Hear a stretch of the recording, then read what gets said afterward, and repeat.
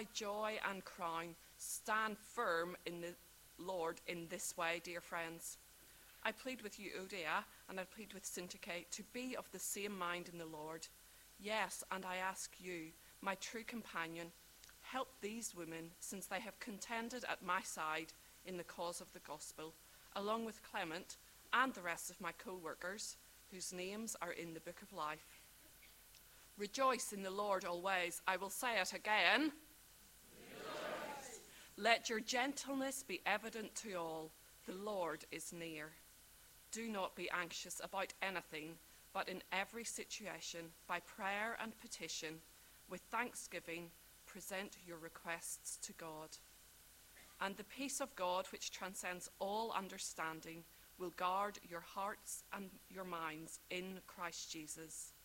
Finally, brothers and sisters, whatever is true, whatever is noble, whatever is right, whatever is pure, whatever is lovely, whatever is admirable, if anything is excellent or praiseworthy, think about such things.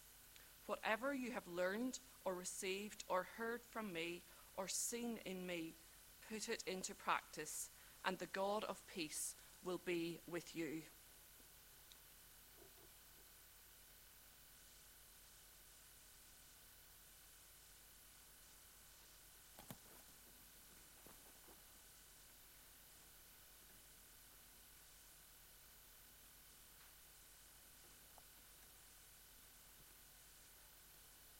David, this okay? Yeah.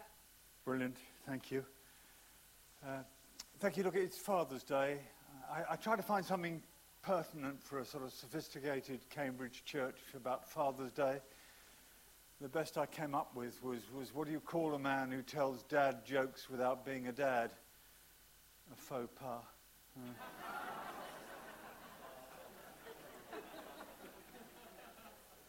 I kind of thought if that was the best I could come up with, it was really the Lord saying, stick to teaching the Bible, Hugh. But, so we'll do that, and we'll head to Philippians 4. And actually the thrust of this last chapter, the thrust of the whole letter really is there in verse 1. Stand firm in the Lord. Paul writes it, that's his message for us this morning.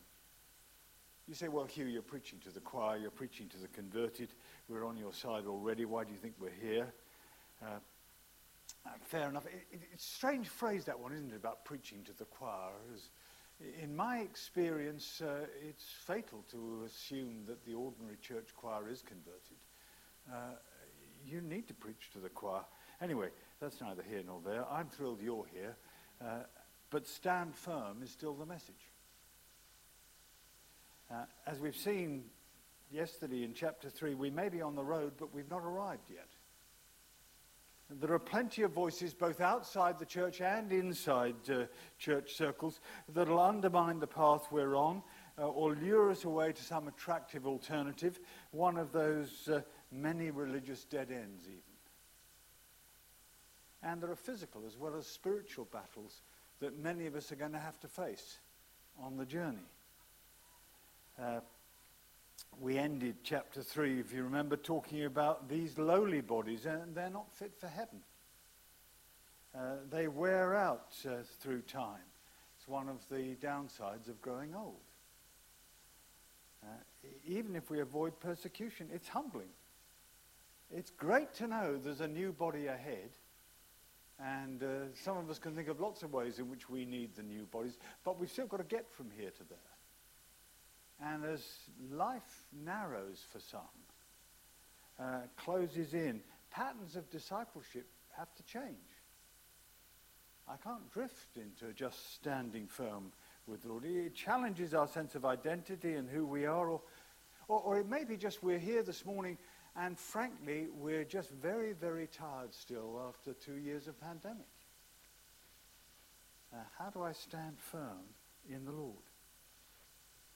Well, look how the chapter starts. Therefore, he says. This is the application of everything we heard yesterday. Therefore, stand firm in the Lord in this way. And as he writes, it goes way beyond just cling on, or even just keep plodding on. Paul wants to get me on the front foot. And this chapter spells out how. At first sight, if you just skim read it, it can sound like a sort of series of disconnected morality sound bites. Rejoice, verse 4, pray, verse 6, think, verse 8, do, verse 9.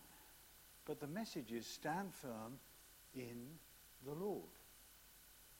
There's the thread that holds it all together. This isn't a dry morality lecture. Look again at verse 1. Therefore, my brothers and sisters, you whom I love and long for, my joy and crown, stand firm in the Lord in this way, dear friends. I mean, imagine you are sitting there. As I said before, Christchurch, Philippi, the letters being read out, and you hear those words. Love, long for, my joy and crown, dear friends. The great apostle is talking about you. What an encouragement.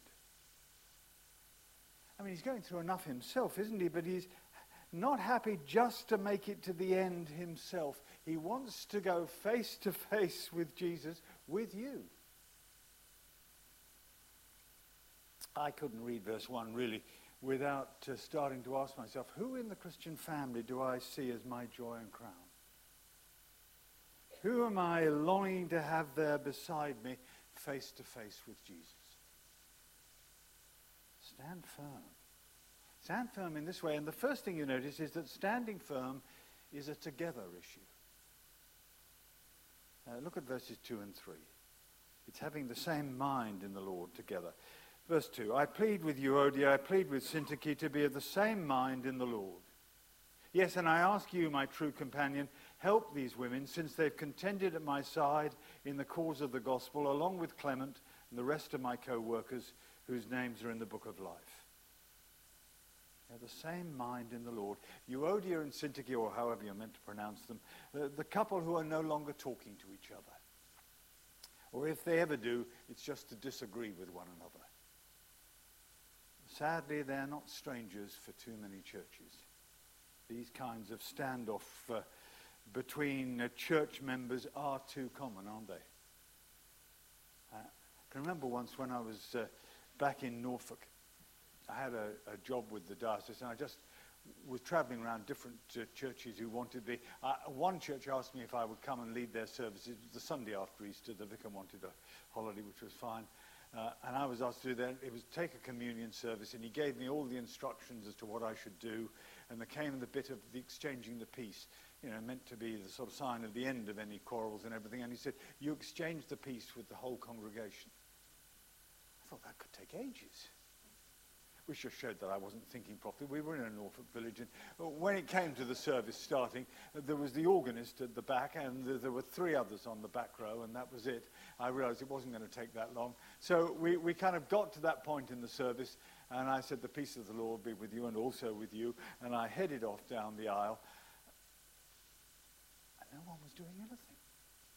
I thought, I'm sure it said, go and exchange the peace with all the congregation. So I'm sort of going, you know how you sort of slow down a bit as you get a bit hesitant. I got there, and the church warden was one of the 3 on the back row. Well, there were now 4 on the back row because the organist had swiveled around. I came up to the church warden, and I said, do we exchange the peace now? And she looked at me, and she said, you do. I thought, well. Yes, well, it's that sort of, the CWA hadn't been invented to write the peace yet, but it's that sort of standoff that's coming on here. Euodia and Syntyche, they're not going to shake hands with each other. And they're not just fringe members either. They've been in the thick of the gospel battle. Of course, you wouldn't necessarily know all that just by looking at them. I mean, they may have just looked like a pair of crabby old ladies or feisty young ones. In fact, they each had an impressive CV from the gospel front line, shoulder to shoulder with the great apostle. But, you don't necessarily know what's going on under the surface, do you? Who spots the fact that when Euodia comes through the door at the back, she wheels the buggy to that side? When Syntyche sees it, she makes sure she sits over on this side, because that's the other way in which we make sure we prolong our rows and disagreements. We just don't connect. here's what's going on. And what's going to happen? See, let me ask you this. Who deals with fights and fallouts in the family, in your family? Because every family has them. And very often, one parent is more conflict averse than the other. You know that? And more reluctant to step in and handle a spat. Sometimes both are. That's got all kinds of problems. One of the children will often step into the role, though that doesn't usually go down well with their siblings. Our son is the youngest of our three. He's got two elder sisters. And if they ever took over instructing him on what he should or shouldn't be doing, he very quickly labelled them Mother 2 and Mother 3. Well, here the job's going to fall in verse 3 to my true companion. Paul's pleaded with Euodia and Syntyche, but he recognizes they're going to need help, so he turns to the true companion. Well, he or she is an individual. Some have even suggested the Greek word here is a proper name, but there seems little evidence for that. My kind of best thought thinking about it is it could be that Paul is actually describing a type of person. This is what any true companion in the Christian walk would do. Help these women, not back off them. And how do you help them? Well, you help them, verse 2, to be of the same mind in the Lord. I don't think it's necessarily giving Jesus his verdict on whatever the disagreement was, because it may be too far back, and sometimes those involved can't even remember what started the squabble in the first place. And I doubt that for Euodia and Syntyche it was a great doctrinal row, or Paul would have settled it himself in the letter. I think when he's trying to encourage them to be of the same mind in the Lord, I think it's much more likely to be building in a mindset for relating to each other. I think it's a personalized application of a theme that's run through the letter that we saw yesterday back in chapter 2. Being like-minded, he'd written. Be of one mind. Have the same mindset as Christ Jesus. The Christ who didn't grasp, didn't use rights to his own advantage, made himself nothing, took the nature of a servant, humbled himself. Be of the same mind as that Lord. View each other through those eyes. Relate to each other through that mindset, and it's hard to keep stoking the quarrel.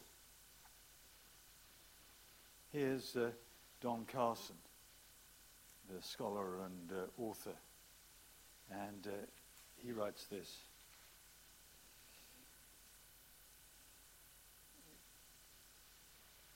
He says, where there are disagreements of principle, argue them out, but take out your Bibles, think things through, find out why you're disagreeing, be willing to be corrected.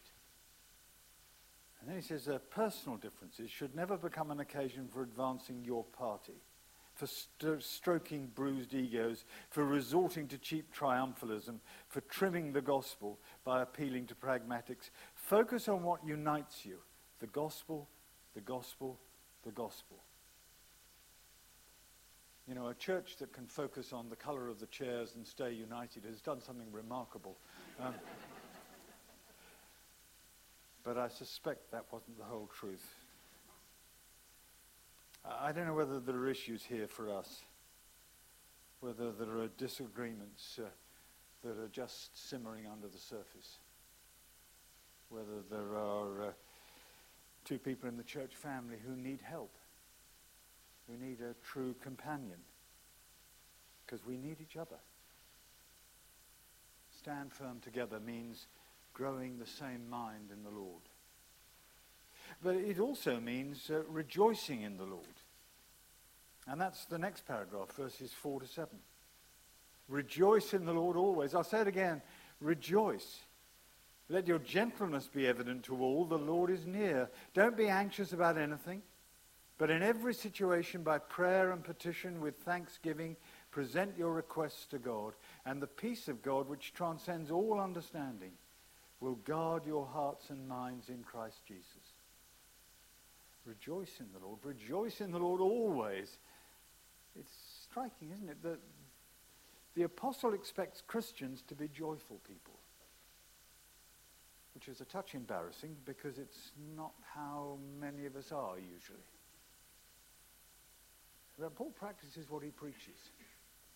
Remember back in Acts 16 when the gospel came to Philippi and Paul and Silas get locked up in that prison, and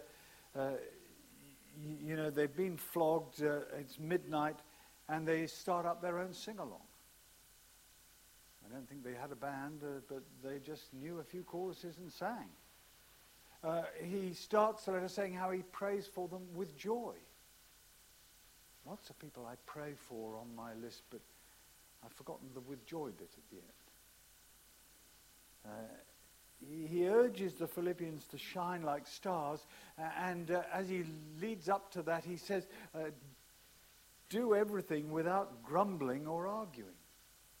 As if he's aware both of the outside pressures on them as they have to live in the squeeze, but actually inside we've got all kinds of things that bubble away in us, so that we can sometimes do the thing, but it's out of gritted teeth duty. And he says, no, just cut the grumbling. And Paul's on death row himself, and he says, look, if I don't get out of here, I'm so glad and rejoice with you all. Well, here he says, rejoice in the Lord always. And it's not some shallow perma smile. It has all the substance that in the Lord brings. The Lord who values us by the cross, who guards us with resurrection power, who will have the last word in history, who holds out the keys to eternity. He is the ground of our joy. Hold that Jesus up in the most trying of circumstances, and I still have reasons for joy. I don't know if you spend much time thinking of brothers and sisters in Christ in the persecuted church and some of the awful things they go through. And I think sometimes when I think of them, I imagine some of them who just actually get killed, died in the middle of nowhere, and who knows it's even happened. And I kind of imagine what it must be like if your life really just disappeared like that. And then I realized, actually, I must keep this in the Lord here, because the Lord noticed, and the Lord knows, and the Lord has a future, even if no one on this planet realizes what's gone on. Let your gentleness, he goes on, be evident to all. The old versions used to say, let your moderation be evident to all, and many people shape their religion on that thought, not too much enthusiasm for anything. Just a moderate love for the Lord Jesus, a lukewarm faith. But really the word means gentleness. Under the cosh, treated unfairly, but not lashing out, gentle in response. One of the areas where Christians are most persecuted is in Nigeria at the moment, in terms of suffering violence. Certainly in the north of the country. It's desperate. Thousands have been killed. I had a Nigerian bishop friend who said to me, and this was a few years back, he said, Hugh, 10 years ago, in the face of this violence, people would be preaching about turning the other cheek. Now we're taking up arms to defend ourselves. And he was bemoaning the way that had gone in some circles. Now, don't be fooled. This gentleness is not the same as roll over and die. You remember at the beginning of chapter 3, he spoke about dogs and evildoers and mutilators of the flesh. I mean, you can still call people out. And yet, let your gentleness be evident to all. What do you want to be known for? Your looks, your wit, your wealth, your influence, your achievements, your brain? Paul says, be known for being self-effacing, serving others. Not pushing our rights and needs and status. The Lord is near. And I don't quite know whether Paul is speaking objectively. The second coming is closer, which as every day passes it inevitably is. Or whether it's more subjectively, he's personally near, in the room alongside you. But hold either thought and it changes life. How can I throw my weight around in self-promotion if the Lord is near? How can I fail to rejoice if I see the Lord looming large in the rear view mirror? I was watching a funeral not so long ago of a friend. It was kind of back in the Zoom days when everything went on, and it was great. They captured him really well, the laughs and the deep devotion for Jesus side by side. And at the end, as they were summing up, the person who was leading the service said this: look, we're sad for his widow, the family in their loss. We're sad for ourselves in our loss. We're not sad for him. He's with the Lord in glory. This ability to both grieve and yet have that grief injected with deep injection of hope is a wonderful Christian mix. And Paul's feet stay firmly on the ground, even as he writes, "Rejoice in the Lord always." He knows nothing undermines joy like anxiety. And life is full of anxieties. You don't need me to list them. You know, you've got your own list that's there probably in the front of the mind. So you catch your breath when you read verse 6, don't you? Don't be anxious about anything. Now, be clear about this. He's not saying give no thought to anything. He's not saying have no care for anything. Care and concern are fine. Anxiety goes beyond them, because anxiety is crippling. Anxiety paralyzes. Anxiety means I can't sleep and I can't stop thinking about. Don't be anxious about anything. There's no careless indifference to life here. It's not that Lion King song, you know, Hakuna Matata, nothing matters. Instead, we're encouraged to bring the Lord into the frame alongside our worries and fears.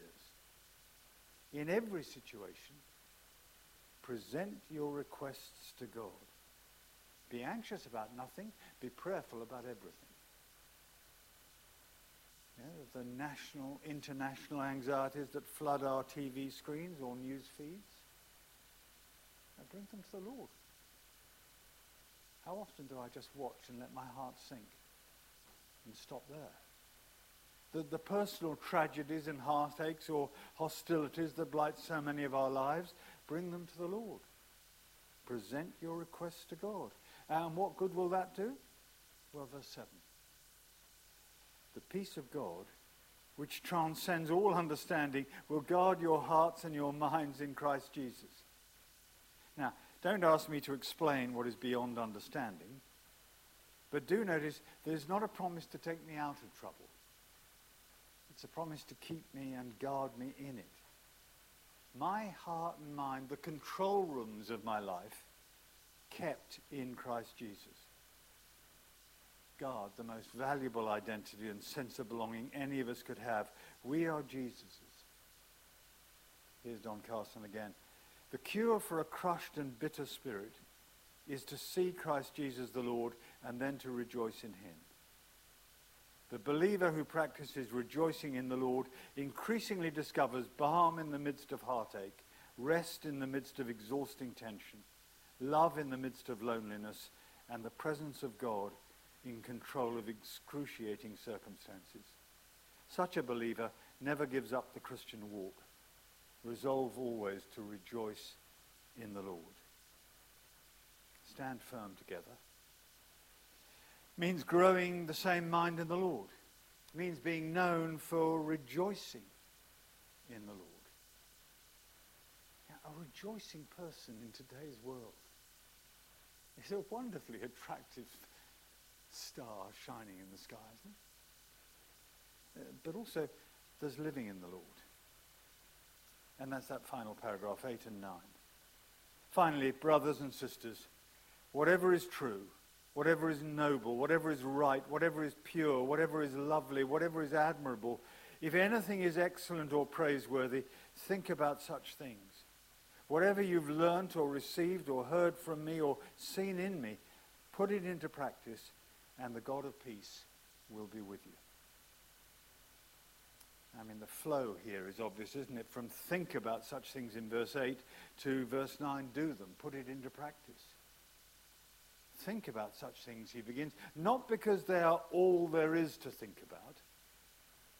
Paul is being selective here. He's picking out certain qualities, not so that we land up with a sort of skewed, rose-tinted view of life. You know, you sift through all the horrors and you say, well, at least Hitler got the trains to run on time, as if nothing else mattered. Think about such things, more because life is full of so much that is unhealthy. We need to take time to focus on the healthy, the true, the noble, the right, the pure, the lovely, the admirable. Whatever is true, think on what is real, not just what is phony. I don't need to buy into all that is said about fake news to need that focus. Whatever is pure is worth a concentrated thought in a world of so much impurity. And that think word, you see, is a serious word. It's translated elsewhere as account, reckon, reason, conclude. It's more than spare a casual thought. And in a world that throws so many messages at me, in lives that seem too busy ever to hit the pause button, where do you find space to think on such things? The BBC rebuilt and refurbished Broadcasting House, their headquarters in the centre of London, about 20 years ago. And if you step into the entrance lobby, and not the one you'll see on the telly with all the glass doors and everything, but the old entrance lobby that very few people now go through. But if you step into it, you'll see an inscription from the original 1931 building. I'm sure that the planners made them redo that whole entrance lobby exactly as it was before. Here's what it says. It is there, the governor's prayer, that that's a fairly staggering start, isn't it, if you think of the BBC today. It is their prayer that all things hostile to peace and purity may be banished from this house, and that the people inclining their ear to whatsoever things are beautiful and honest and of good report may tread the path of wisdom and uprightness. Now, if you know your King James Version Bible, you'll see it echoes even more strongly the passage here. Someone had read Philippians 4, hadn't they? Now, don't get too excited, because it's actually all in Latin. So no one notices. When they'd finished their refurbishment, they very kindly gave us, because we were the church right next door to them, some floodlighting. I didn't think they wanted our building to look sort of dim and dark and grotty alongside their bright one. So they kindly gave us some floodlighting. We held a reception to say thank you. And I took the opportunity to read out that translation in English. And I said, look, it may be in Latin, but we know what it says, and we'll hold you to it. Which was sort of great, brave words, weren't they? Which we totally failed to do. But it was a good try. Paul writes to say, in a world full of sleaze, violence, immorality, exploitation, don't sink into pessimism. Don't just sink into the negative. Think on these things. What's true? What's right? What's pure? What's lovely? What's admirable? You'll find them in this book. Make time not just to read it, but think on it. Remember a medic once telling me that when you start looking at porn, it begins to reshape the neuro pathways in your brain that you naturally travel down. It's why it becomes so addictive. Your brain gets used to going down those channels all the time. Well, I don't know what neuroscience Paul was aware of, but I think he wants our brain paths to follow a very different pattern, and for us to train ourselves to become addicted to what's true and right and pure and lovely and admirable. Think on such things, and then verse 9, do them. Whatsoever you've learnt, Paul says, whatsoever you've learnt or received or heard from me. Now, he's not wanting to be put on a false pedestal. It's so dangerous when we do that to our leaders, don't we? And I think we've begun to see some of those lessons in recent years in some of the tragic scandals that have come out. But we've got to learn to work how to do this. We mustn't put people on a falsely high pedestal because they just crash. But we do need leading, and we do need leaders, and we do need leaders who will model Jesus for us.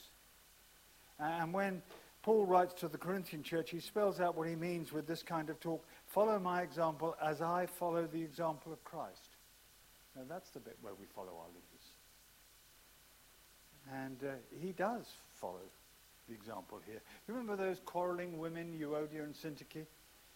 Many speak of them as if all we know about them is their feuding and quarrelling. But Paul doesn't doubt that. But his mind is also on the true and the noble and the admirable. Look back to verse 3. You see what else we know about them? They contended at my side in the cause of the gospel. They're co-workers. Their names are in the book of life. See, you don't despair of them when you think on such things. And I think, again, another lesson we've got to learn is to avoid reducing people to being one-dimensional. As if they're all, we're all good or we're all bad.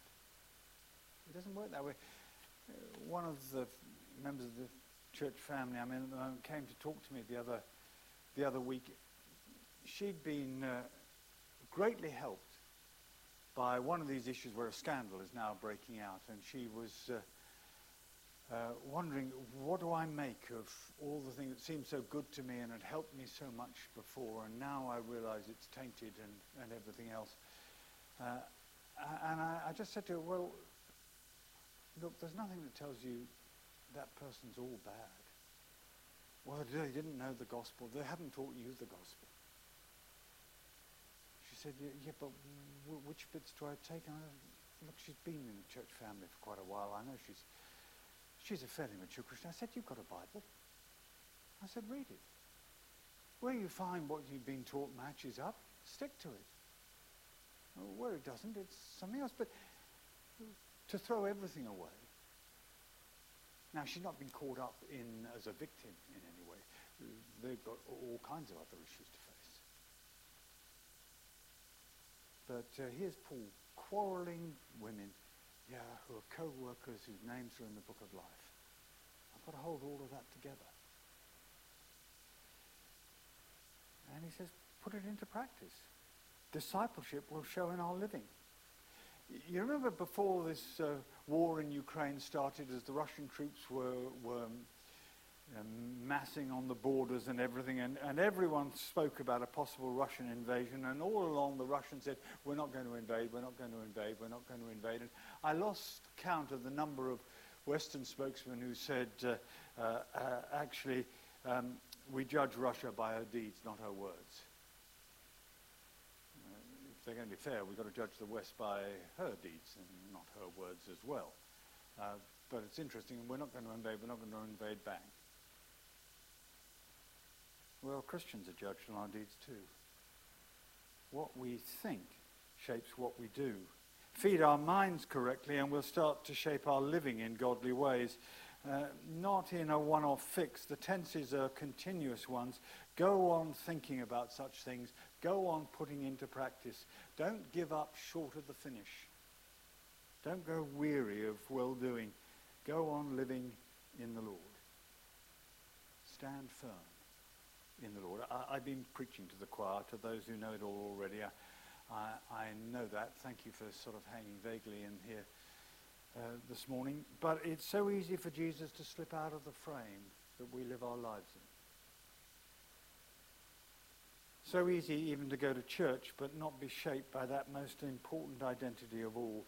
We're in the Lord.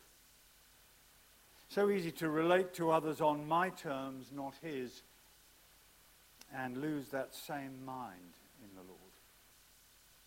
So easy to battle on, handling anxieties on my own, and lose that rejoicing in the Lord.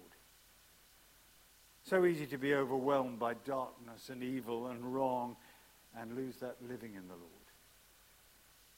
To keep on standing firm in the Lord, we'll need each other, of course.